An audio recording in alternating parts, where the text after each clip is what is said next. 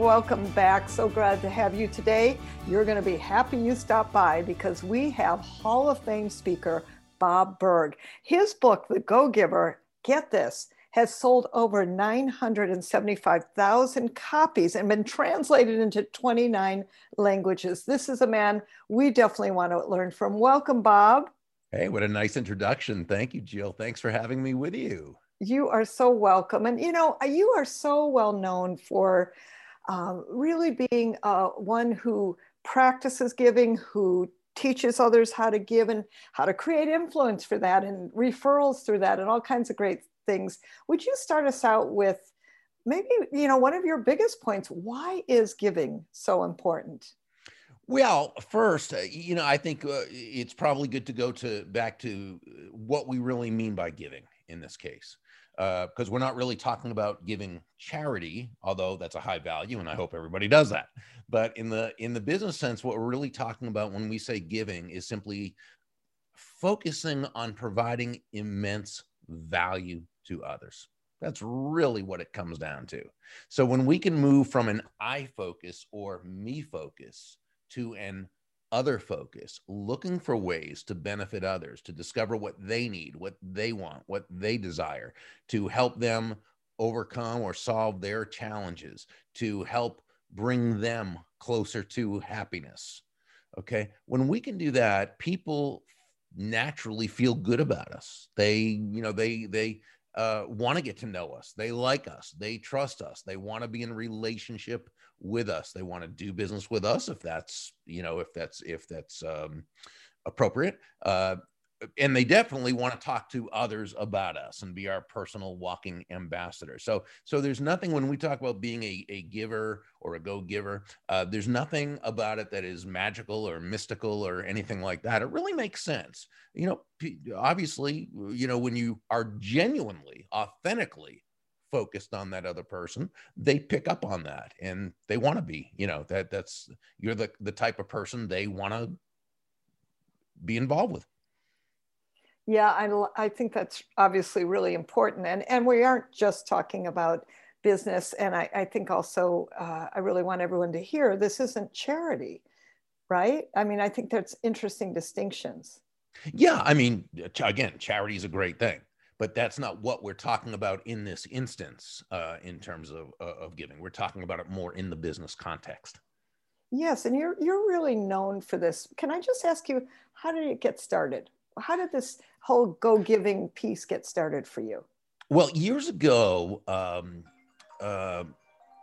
I had a book called Endless Referrals. This was really back in the day. And I have it. I love it. For a long time. So, this is back the early days when we were both in National Speakers Association. Well, we still are, but back when we were really first. And that was, my first big book. And it was a how-to book. It was a book for salespeople and entrepreneurs who knew they had a great product or service. They knew it brought wonderful value to their customers and clients, but they may not have felt comfortable with the idea of going out into their communities and building the kind of relationships that led to people wanting to do business with them directly and referring them to others. So Endless Referrals was a step-by-step, very confidence building system in terms of how to do that. And it was, it was a successful book, but it was a how-to book. But throughout the years, I'd always read a lot of parables and always loved them, right? And because I think, and you know this because you're an expert storyteller, that stories connect on a deeper level, on a real heart-to-heart level. There's an old saying from the sages, words that come from the heart enter the heart. And I think through story, it's much easier to do that. And I thought, what if we could take the basic premise of Endless Referrals, which is that all things being equal, people will do business with and refer business to those people they know, like, and trust, and put it into parable form. So the first thing I asked was, okay, so what is the essence of that person who's able to both quickly and sustainably build those know, like, and trust relationships. And it always came down to they're givers. They're always looking for ways to give value to others. They always have the interests of the other person first, not in a self-sacrificial way or a martyrish way, not at all. It's just understanding that that is what business and relationship building is all about. And so we said, okay, so they're givers, the go giver. But the best thing I did for the book, though, was to ask John David Mann, who it was the editor-in-chief of a magazine I used to write for, and who people within that niche knew was a brilliant writer. Now he's very well known, and he's the ghostwriter and co-author of numerous New York Times best-selling books. Back then, not so many people knew of him. Fortunately, I was one of them who did. And so I asked him to be the lead writer and storyteller. And so fortunately, he said yes, and we collaborated. And that's really how the Go Giver series and so forth got started. Yeah, but it's really been a cornerstone of your success, which is so exciting. Thank you. Let me ask you, what's your favorite parable? The favorite parable that I've ever read? Well, you said you love parables. So I'm curious, what's your favorite? Wow, that's a tough question, because there have been so many of them that I've loved. John Gordon's No Complaining Rule, or maybe his book, The Energy Bus. Those were, just wonderful ones. I loved the One Minute Manager series by Doctors Blanchard and Johnson.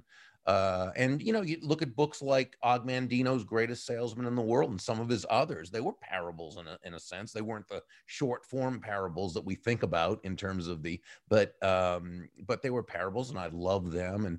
And books like The Richest Man in Babylon by Klassen, and so there's been a whole bunch of them. It'd be hard for me to whittle that down to just one. There's been so many just great ones. Yeah, I'd almost be concerned if you could come up with it so fast, right? Yeah. There's so many beautiful stories and parables, and I love the fact that you're doing it even within yours. Let me just ask you, from the point of giving, what's one of the biggest giver stories that you remember from your books or wherever you've read? But let's take one from your Go Giver book. Well, I remember that, it was maybe about 6 months or so, I'm not exactly sure, after the book came out. Remember, the first book came out in very early 2008, publishing date 2007, but like December 27th, 2007. So 2008. So we're in the middle of the economic crisis. And so about 6 months after the book comes out, I get an email from a guy in the Pittsburgh area who is a roofer. Okay. He owns his own roofing company. And he said that, like all the other roofers, the financial disaster just was a total disaster to him. Okay. They were all struggling, and they were all kind of doing the same thing, trying to pull back and put the least into what they were doing in order to try to make the same amount of money. And he read the book and he said, no, I'm going about this wrong. I need to do the exact opposite. I need to find ways of giving more value. Now, remember, giving more value doesn't mean you have to spend more money. Okay. And that's the key. He found a way to fulfill a wonderful need for the marketplace without spending money, although it did take time, but that's okay. What he did was he researched and he discovered every aspect of how people needed to make claims with their insurance companies in order to make the process easier and quicker for the insurance companies to pay. So what he would do when he would approach the people in the area about being the roofer, what he'd say is, aside from the work he could do on the roof, was, I can also make it much easier and quicker and painless for you to submit and collect your money. And he put a whole system together, whatever. And he said his business just went, I hate to say through the roof, but that is basically what happened. So that's a way of just giving more in value, distinguishing yourself in the marketplace through doing that without it costing you any money.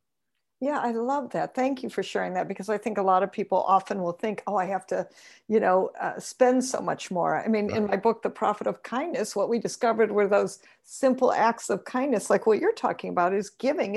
It's the same words in different language. Exactly. Guess what? The kinder you are, the more you give, people resonate, respond, and immediately get attracted to that, right? Absolutely. I love that. Thank you for that. Now, I know you're an animal lover, so am I. So let me just ask you, you have pets, I'm assuming, right? No, what I do now is I foster. Oh, So I'm always fostering rescued kittens until we have them ready to be spayed and neutered and then go to their forever home. oh, well, So that's yeah, a beautiful giving, right? yeah, it's tough. It's tough to let them go because oh my goodness gracious, you fall in love with every single one of them. And it is difficult. I'm still hurting from the last one, but Oh, but you know, it is part of it. My cat had passed away about 6 months ago, and that's when I started fostering, and I've been doing it ever since. So oh, I'll continue to do that at least for the foreseeable future.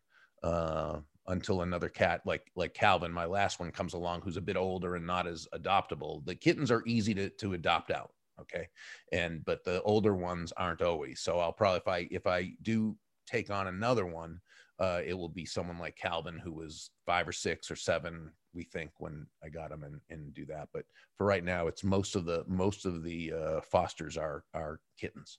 oh, I love that. Well, that's a very giving act. And if you were to share with our viewers, you know, what's one way they can start giving more now, right now? What would you recommend? Well, I think that, when we talk about value and giving value, if we define value as the relative worth or desirability of a thing, of something, to the end user or beholder. In other words, what is it about this thing, whether it's a product, a service, a concept, an idea, an introduction, some advice, whatever it happens to be, okay, a helping hand, a smile, or whatever, okay? And we define value that way. We understand that value is always in the eyes of the beholder. It's not so much what we think is of value or what we think other people should think is of value. It's what they think is of value. So I think when we say, what can we give? We first find out from that other person, we discover what it is that person needs, wants, or desires. And once we know that, then we're in a position to give in a way that's going to be meaningful to them. Oh, that's a great distinction. So it's about what do they need, not what you want to give, even Right, necessarily, right? right. Oh, I love Now, that. if you have a certain strength, okay, for instance, let's say you're wonderful at making connections, or you're wonderful with empathizing with someone, or you're wonderful with whatever it happens to be, okay, you'll probably attract those people into your life who that is what they find to be of value, and that's wonderful. But I think it always begins with that other person. I call it being inwardly motivated and outwardly focused. Mm, beautiful. Thank you for that. I think that's really helpful for Oh, everyone to hear. thank you. So, speaking of really being helpful, I know that you always want to be helpful. How can our viewers get a hold of you? They can visit me at Burg, and that's BURG.com. And there's lots of, resources there so come on out and hang around and have some fun. Oh, well, thank you, Bob. Thank you so much for being here today. I really always appreciate the opportunity to be with you. I just love everything you do and everything you are, and appreciate you so much, Jill. Oh, thank you. And thank you, everybody, for tuning in. Keep tuning in, keep giving, and go visit jilllublin.com/publicity and check out all kinds of great free publicity resources. And I will see you all next time. Bye-bye, everyone.